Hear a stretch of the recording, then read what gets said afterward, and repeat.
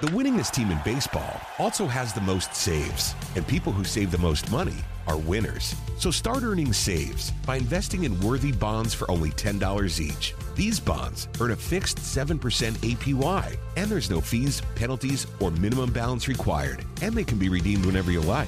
You can even round up everyday purchases to buy additional bonds. Go to worthybonds.com/save. That's worthybonds.com/save and save and win.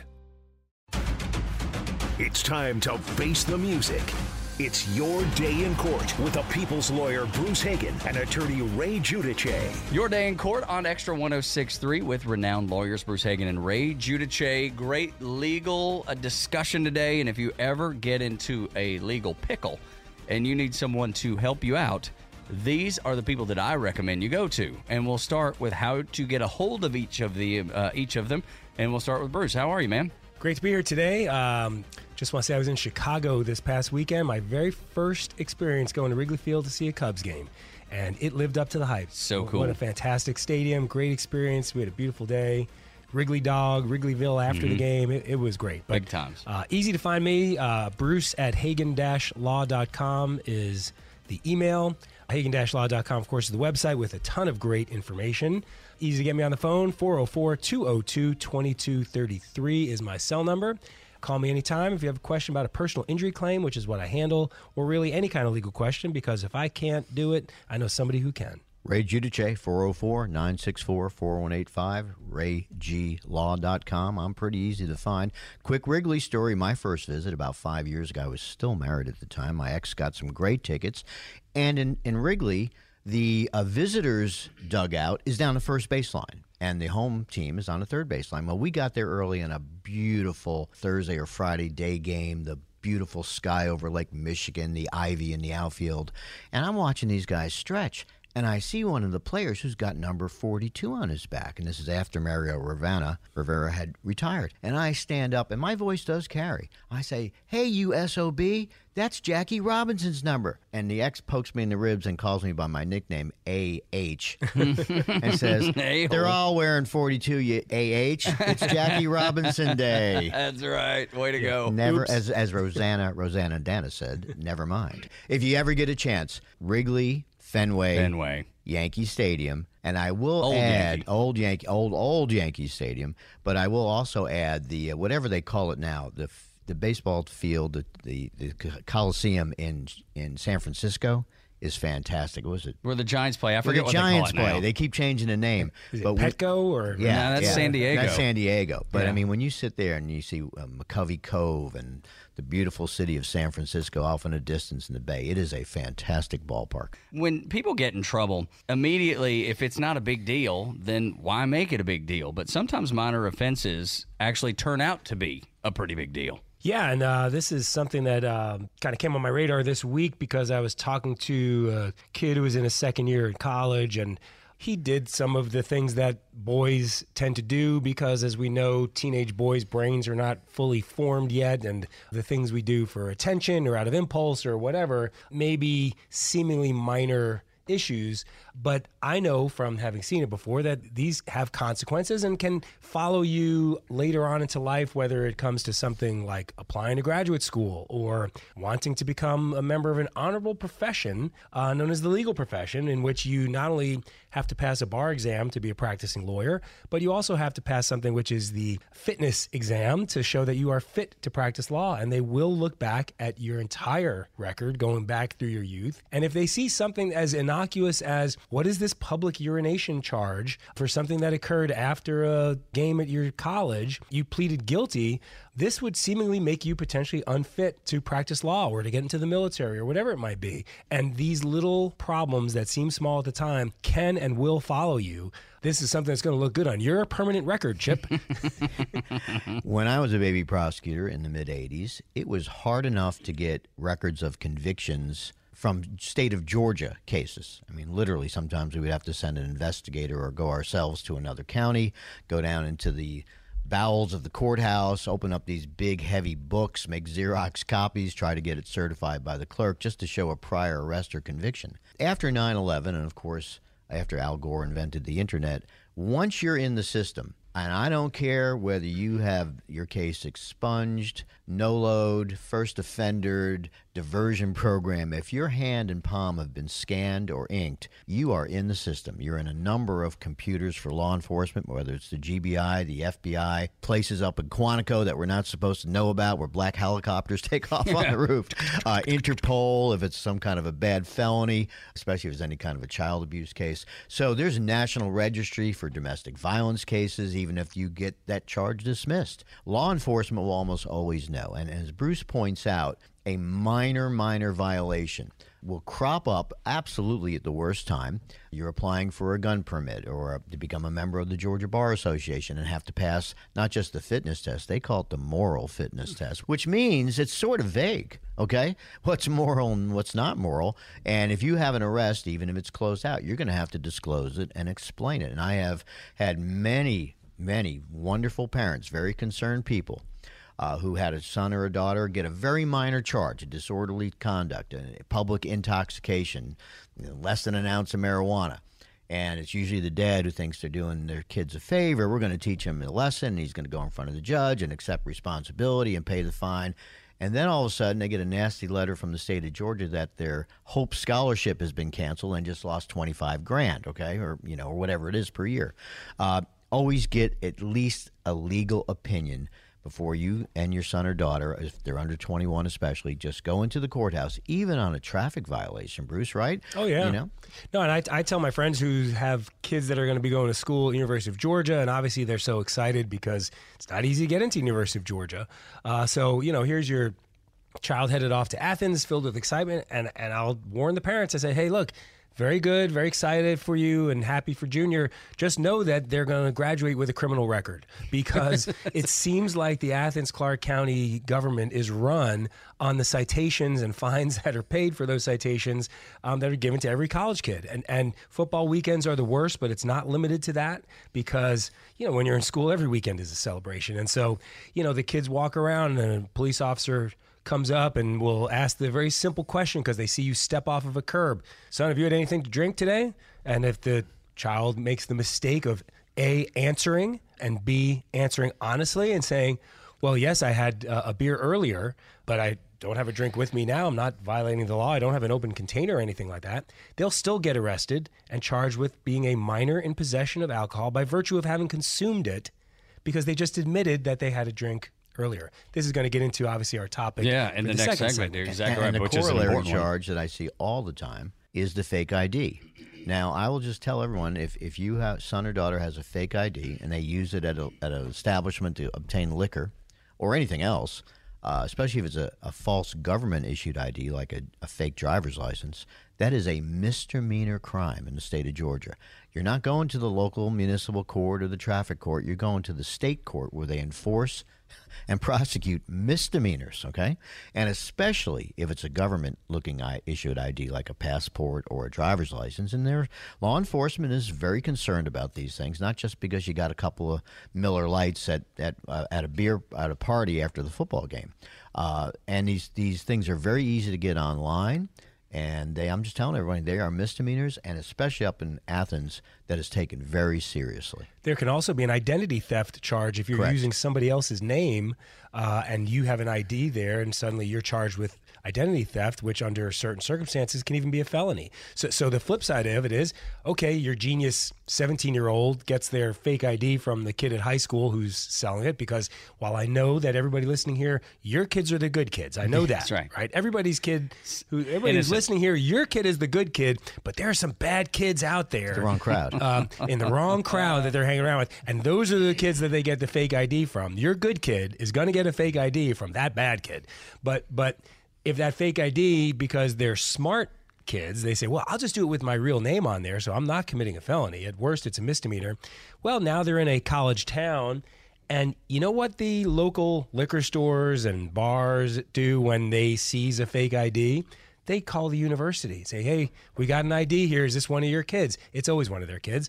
And now it can become a problem with your school as well. And the school has its own set of rules, its own discipline, and they're not bound by what the courts say. They're going to have their own disciplinary process. I help students that want to go to law school. We talk about becoming a member of the Bar Association, but even just to get into law school, it's a violation of many law schools' morals clause if you don't disclose an encounter with law enforcement on your initial application.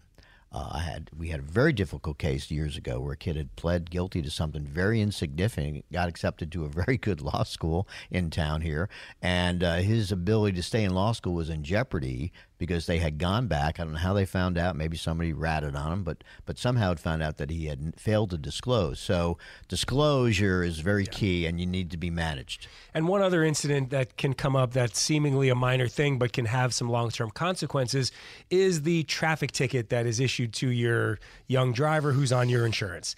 And the young driver, either not wanting to tell mommy or daddy that they got a speeding ticket, just goes and pays the fine or whatever it is. Suddenly, now they go to either get insurance in their own name, or you go to renew your insurance and you want to change insurance companies, get new coverage, and they pull the records of the driving history for all of the drivers on your policy.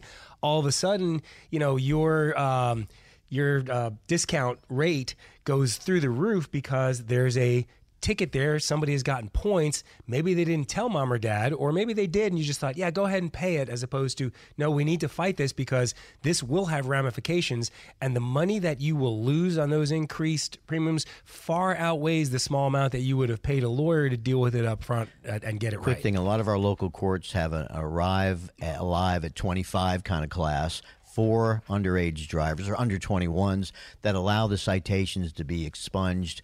That doesn't go points on a record. They have to take a very thorough driving class. I think there's a $300 fee. So just don't go plead guilty.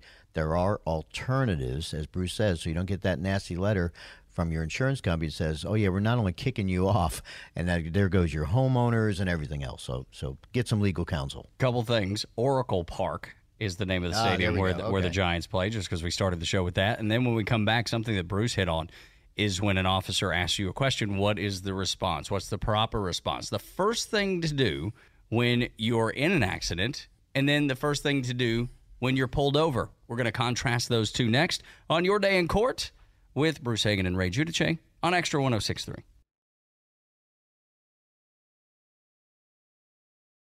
The winningest team in baseball also has the most saves, and people who save the most money are winners. So start earning saves by investing in worthy bonds for only $10 each. These bonds earn a fixed 7% APY, and there's no fees, penalties, or minimum balance required, and they can be redeemed whenever you like.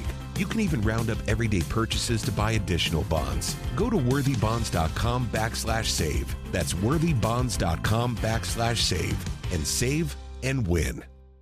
Hey everybody, Buck Bellew here, and as a recent customer of Jim Ellis Automotive and a longtime friend of the Vice President, Stacy Ellis, man, I know Jim Ellis Automotive Group takes pride in being a family-owned and operated business. I saw it firsthand. When Stacy's granddad, Jim Ellis, founded the company back in '71, his goal was to treat every customer like family by offering a car buying experience that was both easy and fully transparent. And it worked. 50 years later, Stacy's dad, Jimmy Ellis, grew the organization to become Georgia's largest family-owned and operated automotive group. And today, third-generation family members like Stacy, along with more than 1,700 dedicated team members, are working hard to uphold the values Jim Ellis Automotive was founded on. And that's why Jim Ellis has been around for over 50 years. Enjoy the advantages of buying your next vehicle from a family-owned and operated dealership. Visit jimellis.com or stop by any of their 20 dealerships located throughout Metro Atlanta. Jim Ellis Automotive, where you can always expect the best.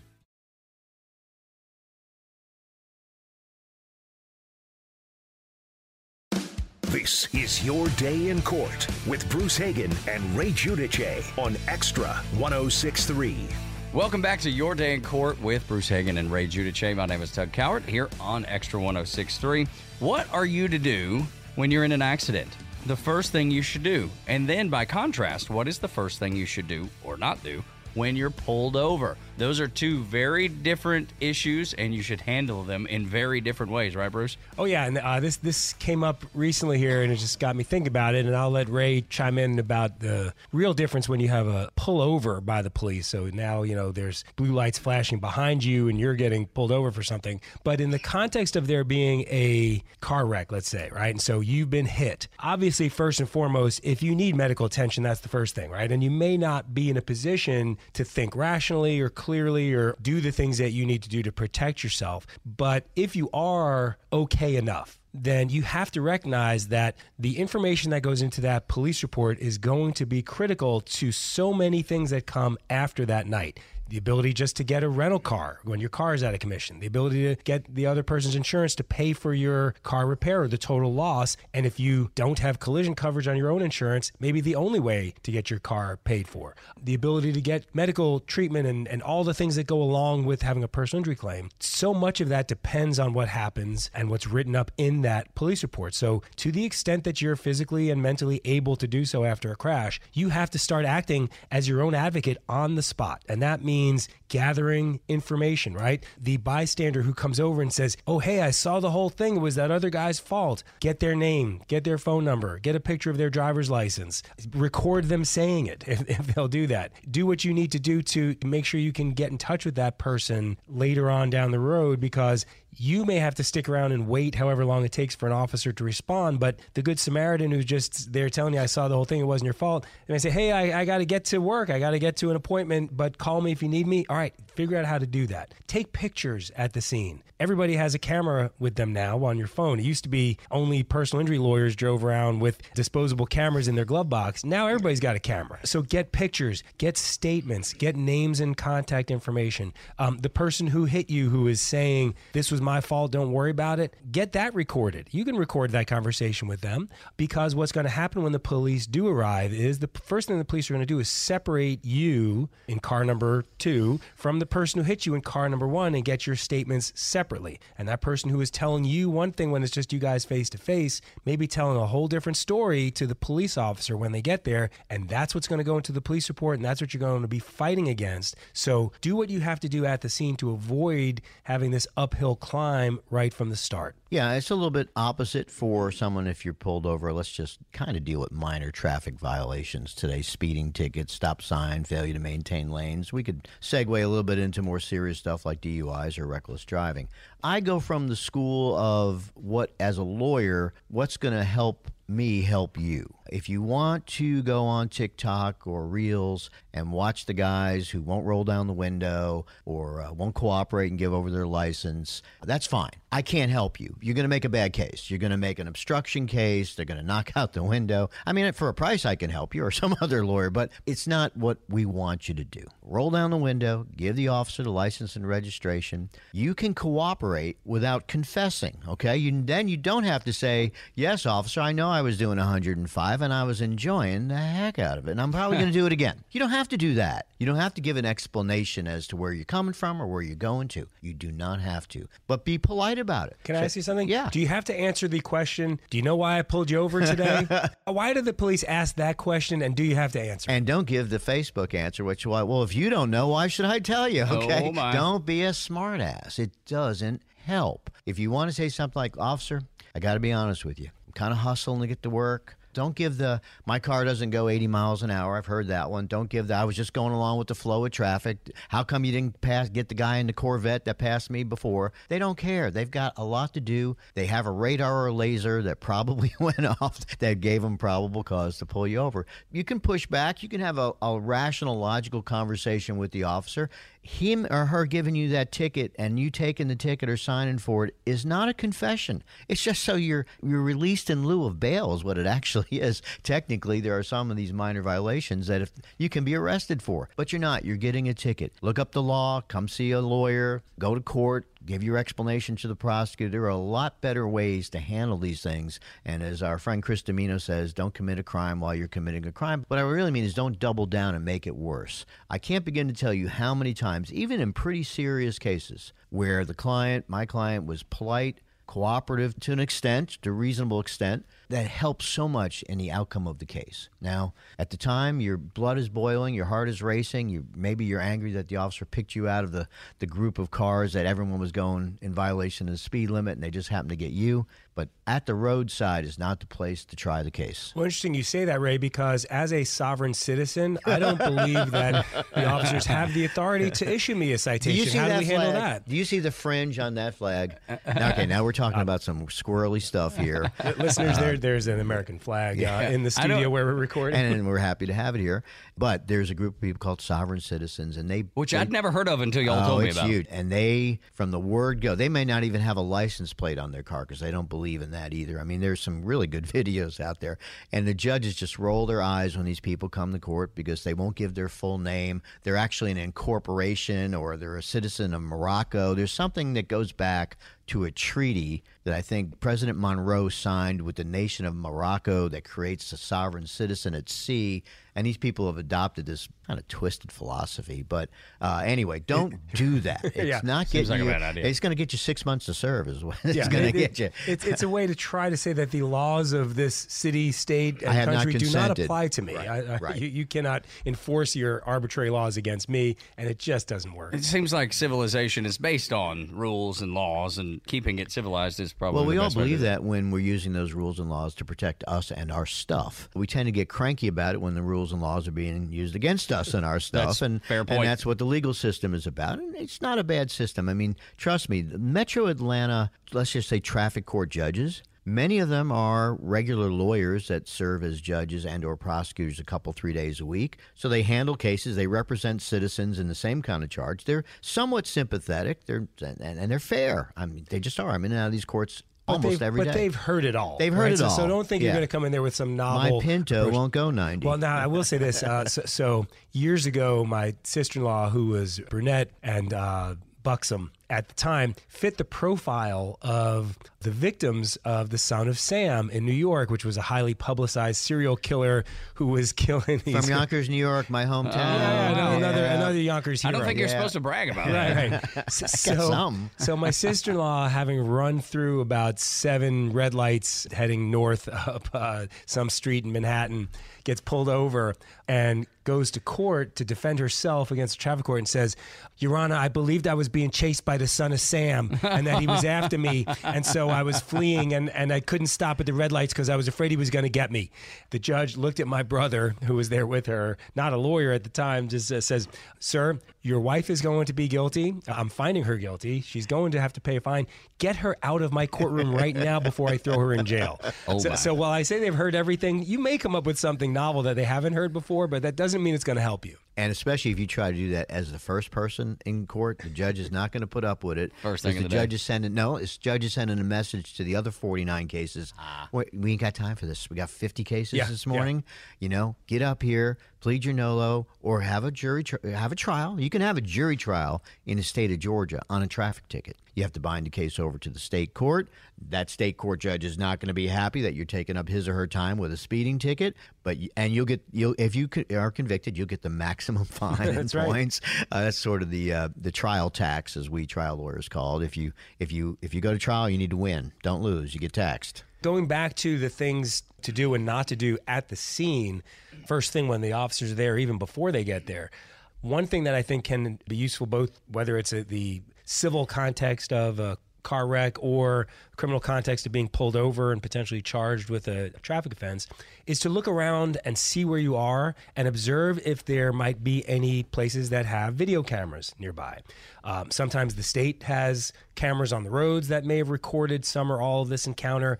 Certainly if you're near a business like a gas station, they'll have video there that could potentially have recorded this. If there's, I'm going to come back to the car wreck scenario. If there's a dispute as to who might be at fault here, right? Who changed lanes? Who had a green light or a red light? Who made the illegal move into the other one? Go see if there's any cameras in the vicinity around you, and you may be able to get a look at it right then and there, or really convince the officer that the officer needs to go and get that video, because right then on the spot, that's when you want to see that. And it makes all the difference in the world. We have a lot more people now who run video cameras while they are driving their cars in both directions, both facing outside the vehicle and facing inside the vehicle, especially for rideshare operators, things like that. So there's video evidence that can be available, and it can disappear if you don't get it quickly. So that's really something to think about while you're right there at the scene. A brief aside, I was able to resolve a case in my client's favor by subpoenaing video from an ATM machine. It was in a little kiosk on the corner. They don't do that too much anymore since people put them in their trucks and drive off with them. But we were able to get that tape. Most of those tapes clear every 30 days, so you have to get your subpoena out right away on those. Also, the question comes up, hey, if can I record the officer who's talking to me through the window? Absolutely, you can. They're recording you. If you guys got either a body camera or a dashboard camera, and maybe there's one of each, you can record your encounter. Don't stick the phone in the officer's face. Just, put it in a spot where the verbal recording is probably going to really be all you need anyway, and you're entitled to do that. One of these days, I think we're going to start to see, as Apple, I don't think is going to build its own car. I think Apple is going to, I'm an Apple shareholder, so I watch this. They're going to build the interior of the car, all the electronics, the sound system, the GPS. And one of those systems I believe you're going to be able to buy is, just as Bruce is saying, is a set of cameras in addition to the sensors for the self-driving or the driving adjustment sensors, that everything that'll happen in the cabin of that car when you switch a button will be recorded. And that's going to help for rideshare situations and for law enforcement situations. But be careful. Your audio and video may be subpoenaed by law enforcement as evidence against you. Could backfire for sure. Absolutely, yeah. Just because backfire. it exists doesn't mean that it's going to be mean helpful. You're right. You just may be doubling down on stupid and recording it for posterity. Right. When you're drunk at the scene, your perception is going to be a little messed up. And what you think is helping. I did those field sobriety tests just fine, and then you see the video of it, and it's, you're out there turning cartwheels. This is not exactly what we thought it was going to be. I have 20-something years of videotapes, maybe 30 years, in a storage facility. And if it wasn't for the privacy rights of my clients, who I respect, and I'll have to destroy them all one day, I could put together a montage. Yeah, I can only imagine. That would go viral on social media or YouTube or somewhere, right? And everybody's a good person, and they had a bad time. Yeah, you can private digitize, for research. digitally scramble the faces. Pretty that's easily. very true. That's right. You're exactly right. I wanted to go back, if you don't mind, to something you said, Bruce, in the first segment, and it's about the kid that was walking down the street, steps off the curb, and an officer asks, "Have you been drinking?" And he said, I had a drink. I had a beer earlier, and you said he could be arrested for underage consumption, even though, he's not drinking at that moment when the cop asks him. Yeah, that's a pretty aggressive view of the law. But the second question, right? So the first question is, have you been drinking? Right? Have you had anything to drink?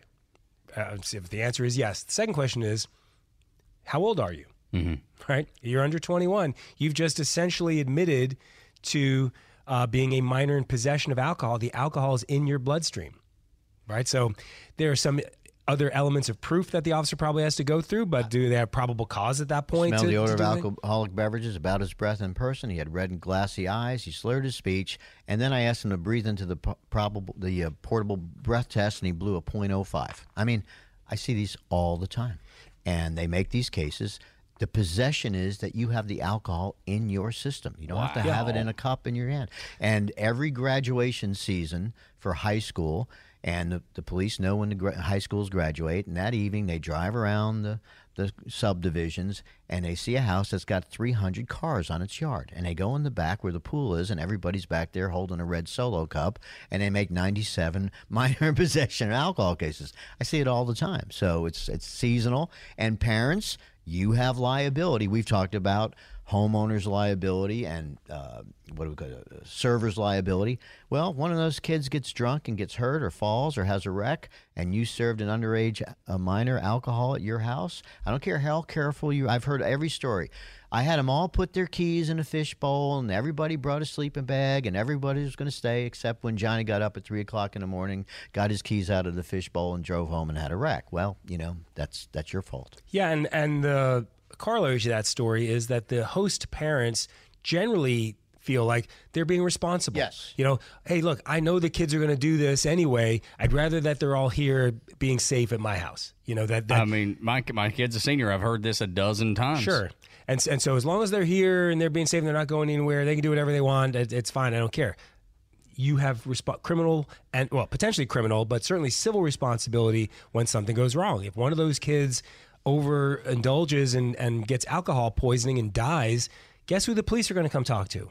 Right, The person that provided it or so allowed this it. idea that you're being the cool parent and the responsible parent by allowing this to happen at your house is really one of the most dangerous things you can do. I don't know why when Ray is describing the scene of the 300 people in the backyard drinking out of solo cups, it just reminds me of the movie Superbad.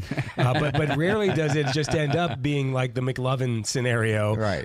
It usually ends up just being ugly and and inevitably some kid's got some weed in his pocket, or there's a fight that breaks out. What happens too is these young adults, there's a party and they put it on social media, and then there's 300 other kids coming that you don't know from a different school jurisdiction who are not putting their keys in the fishbowl. And so these situations can get out of hand. And as parents and homeowners, you got to be careful, because that extends to the fraternity house. I mean, same host liability up at the fraternity or the sorority. So underage drinking, it's enforced, and we did it when we were young. That don't make it right. Getting back to this topic of, what do you do in that first encounter? So the kid on the college campus who's being questioned, this is a very difficult scenario for an 18-year-old or 19-year-old, because if you think about it, and again, I'll go back to the listeners of this show, right? They're all great parents, just like their kids are all great kids. And as great parents, you have taught your children to respect authority. Be polite, be well-mannered, yes sir, no sir, look somebody in the eye, answer questions from teachers, principals, other adults, and police officers, and be respectful in that scenario.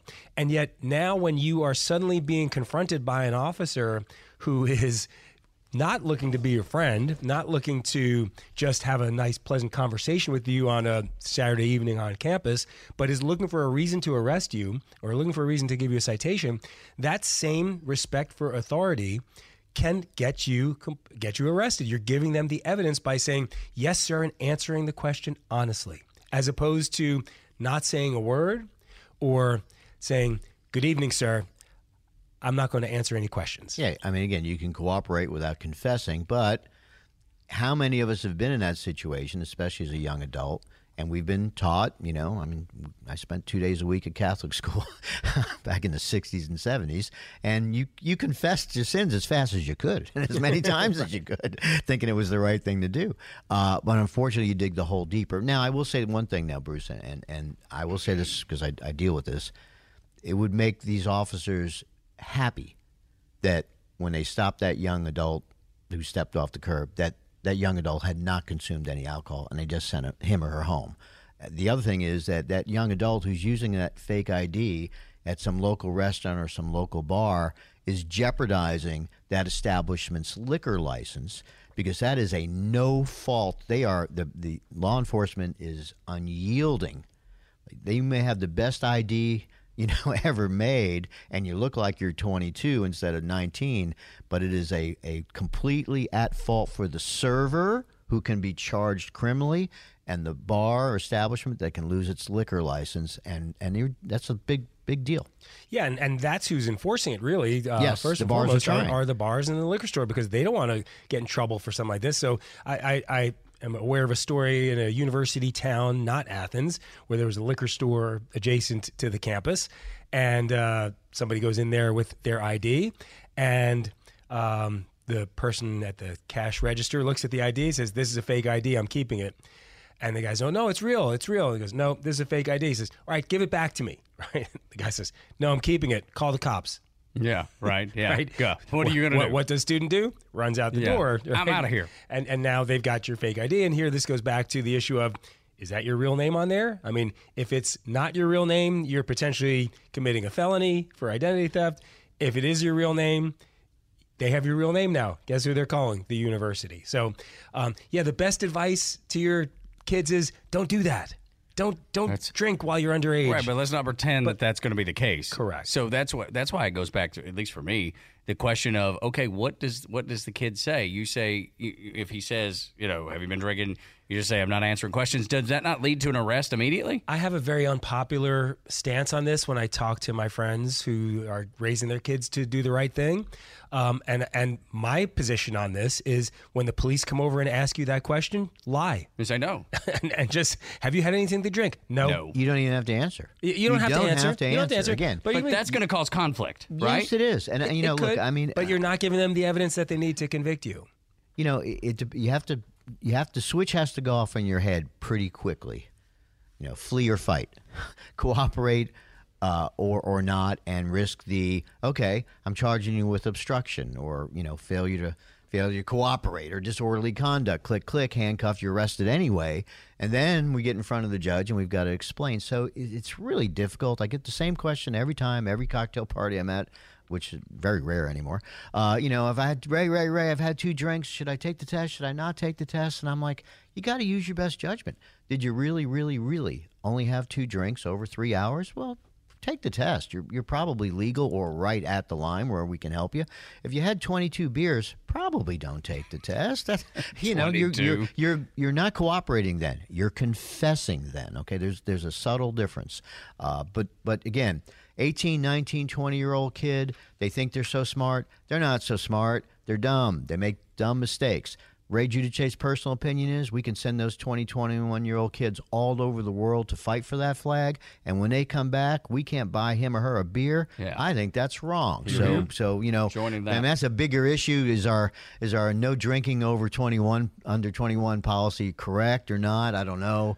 Well, who's on your side on this are university presidents, because they think that the ban on drinking until age 21 is one of the factors that leads to binge drinking on campus when kids are sort of released into the wild, away from their parents for the first time, and they get to college campuses and they just immediately overdo it. And they feel like, if you had an 18-year-old drinking age where they didn't have to sort of feel this pressure, like when the opportunity arises to just get after it, you might you might lessen to some degree the problem that exists with binge drinking. Yeah, it's not an easy answer. It starts in the home.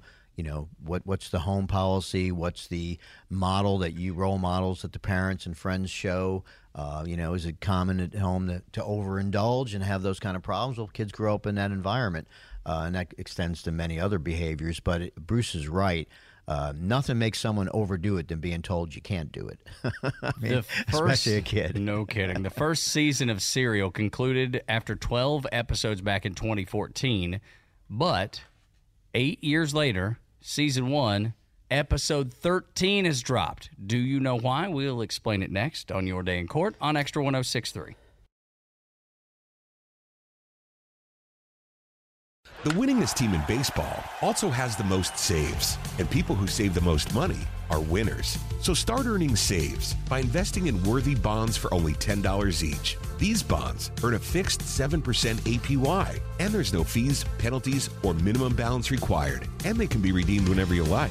You can even round up everyday purchases to buy additional bonds. Go to worthybonds.com/save. That's worthybonds.com/save, and save and win.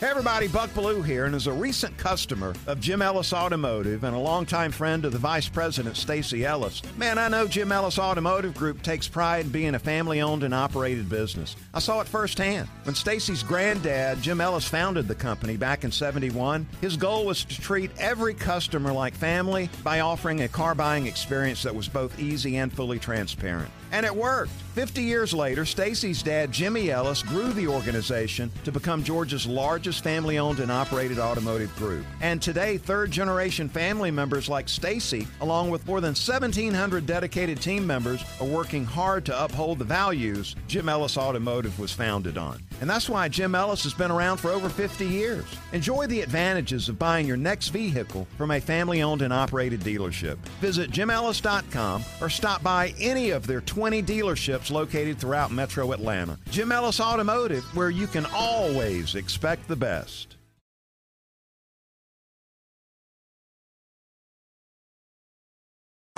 This is Your Day in Court with Bruce Hagen and Ray Giudice on Extra 106.3. The podcast Serial. It may have been the very first podcast to get incredible attention nationwide. It ended in 2014 after 12 episodes. They talked about a murder case of Aiden Saeed, a Baltimore man who was convicted in 2000 of the death of his girlfriend. Last week, after 8 years, Season 1, Episode 13 came out because his murder conviction was vacated and he was released from prison. This is an incredible story. Yeah, and I think Serial was the first podcast I had listened to way back when. And it was fascinating, really, to hear it. And this investigative journalist, Sarah Koenig, had really dug into the story of a conviction that just on the surface looked like a pretty straightforward conviction. But as she kept digging and going and doing the investigative work of talking to the people who were involved, talking to the potential witnesses who were there, the people who did testify at trial, the people who didn't testify at trial, and really the further into it you got, it just seemed so unjust, the result that was there. And yet to overturn a conviction based on something like external facts that come up, we see it sometimes. People get released from prison years later where DNA evidence comes out to exonerate them many years later, right? And groups like the Innocence Project that dig into these things will spend a long time researching, coming up with some scientific proof that the person who was convicted could not have been the person who was guilty of that particular crime. Here you had a much different scenario, and yet as I think both the combination of some really good investigative journalism combined with the sort of a public outcry that couldn't be ignored by both the prosecutor's office or even the judge that was on the case, it led to now this person being freed after 23 years in jail. Well, it should be pointed out that this conviction is not being undone through the courts. In other words, there wasn't a motion for new trial granted, which is standard on any conviction, especially in a homicide, by the trial court. There wasn't a court of appeals or a Supreme Court set of justices that overturned the conviction. It was a set of hard-working investigative journalists, some people that cared about this gentleman, and they uncovered enough evidence that when presented to the district attorney or the district attorney's office that prosecuted the case, the district attorneys filed a motion with the court to undo the conviction, that they themselves were at fault for not providing original defense counsel prior to the original jury trial names of other potential suspects who were apparently viable options to at least be seriously investigated.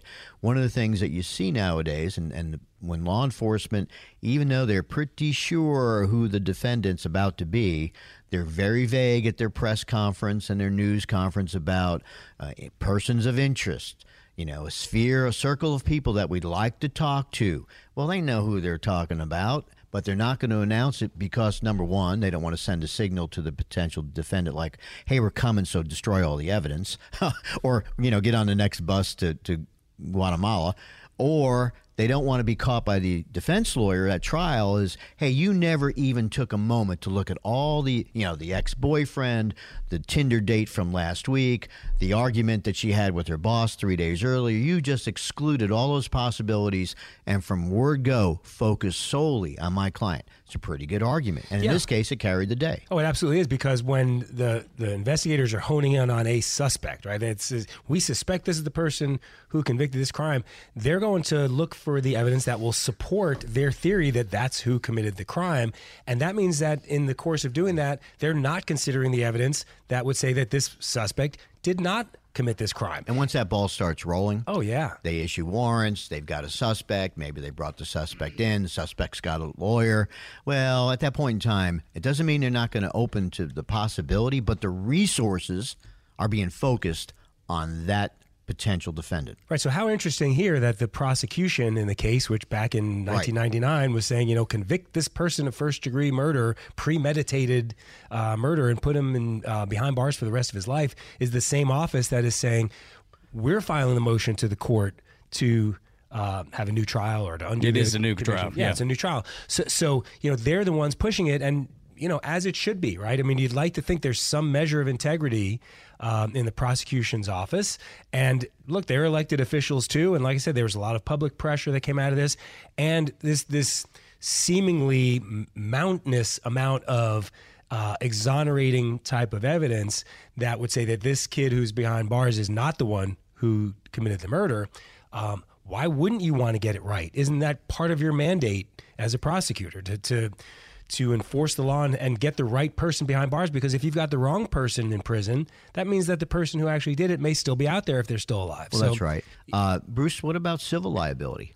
The prosecutors are admitting what may be legal negligence, legal malpractice. It was called a Brady violation. There's a Supreme Court case that requires that the prosecutions turn over in what's called discovery, pretrial discovery, everything that's in their file. Pretty much everything. That's the way to do it. And the good prosecutorial offices in Metro Atlanta, and there are many, have basically an open file policy. Come on up. I'll put the file in the conference room. Take a look at it. Make copies, or we'll give you certified copies of whatever you need, video, fingerprints, mug shots, witness statements. That's all got to be disclosed in a timely basis prior to jury trial. So they knew they were wrong, and as Bruce said, they did the honorable thing. But now, this man has spent what, 20-something, more than half of his life in prison. We've seen those cases where the counties and states have to pay millions of dollars in damages. Absolutely, and everything that they knew and put in this motion here, they knew then.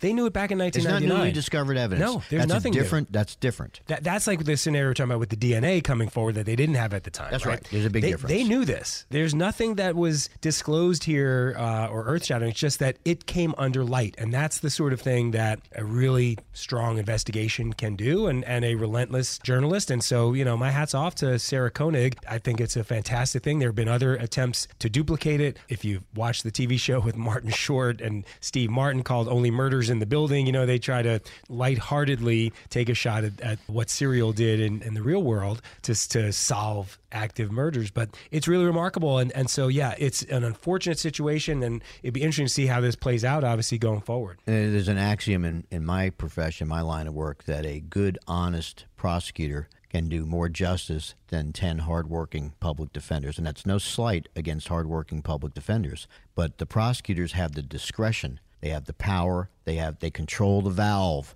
All right, we've charged you with murder. How'd you like to take a plea to battery? Well, even the best public defender or retained counsel has to look their client in the eye and say, hey, man, it's life versus 24 months probation. I know you said you're not guilty, but do you want to take a plea? There's an awful lot of pleas that are taken due to, I will say, leverage, but due to you got to decide if you're going to roll the dice, because, again, as I said earlier, there's the trial tax. Don't lose your jury trial. Do not mess with your freedom. Make sure you have great legal representation. I recommend the two people on this show the most, and we'll start with how to get a hold of Bruce Hagen. Yes, easy to find me. My cell phone, which I give exclusively to the listeners of this podcast, 404-202-2233. Email me, Bruce at Hagen-law.com. That's HAGEN-law.com. Ray Giudice, 404-964-4185. GIUDICE or anything close. I have bought the website for every variation of any combination of those vowels that you like to do. But even more simply, RayGLaw.com. Yep. That's the way to go right there. I try to keep it simple. This is Your Day in Court on Extra 106.3. The winningest team in baseball also has the most saves, and people who save the most money are winners. So start earning saves by investing in worthy bonds for only $10 each. These bonds earn a fixed 7% APY, and there's no fees, penalties, or minimum balance required, and they can be redeemed whenever you like.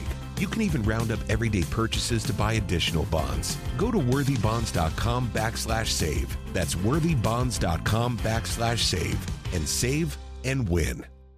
Hey everybody, Buck Bellew here, and as a recent customer of Jim Ellis Automotive and a longtime friend of the Vice President, Stacey Ellis, man, I know Jim Ellis Automotive Group takes pride in being a family-owned and operated business. I saw it firsthand. When Stacey's granddad, Jim Ellis, founded the company back in '71, his goal was to treat every customer like family by offering a car buying experience that was both easy and fully transparent. And it worked. 50 years later, Stacey's dad, Jimmy Ellis, grew the organization to become Georgia's largest largest family-owned and operated automotive group. And today, third-generation family members like Stacy, along with more than 1,700 dedicated team members, are working hard to uphold the values Jim Ellis Automotive was founded on. And that's why Jim Ellis has been around for over 50 years. Enjoy the advantages of buying your next vehicle from a family-owned and operated dealership. Visit JimEllis.com or stop by any of their 20 dealerships located throughout Metro Atlanta. Jim Ellis Automotive, where you can always expect the best.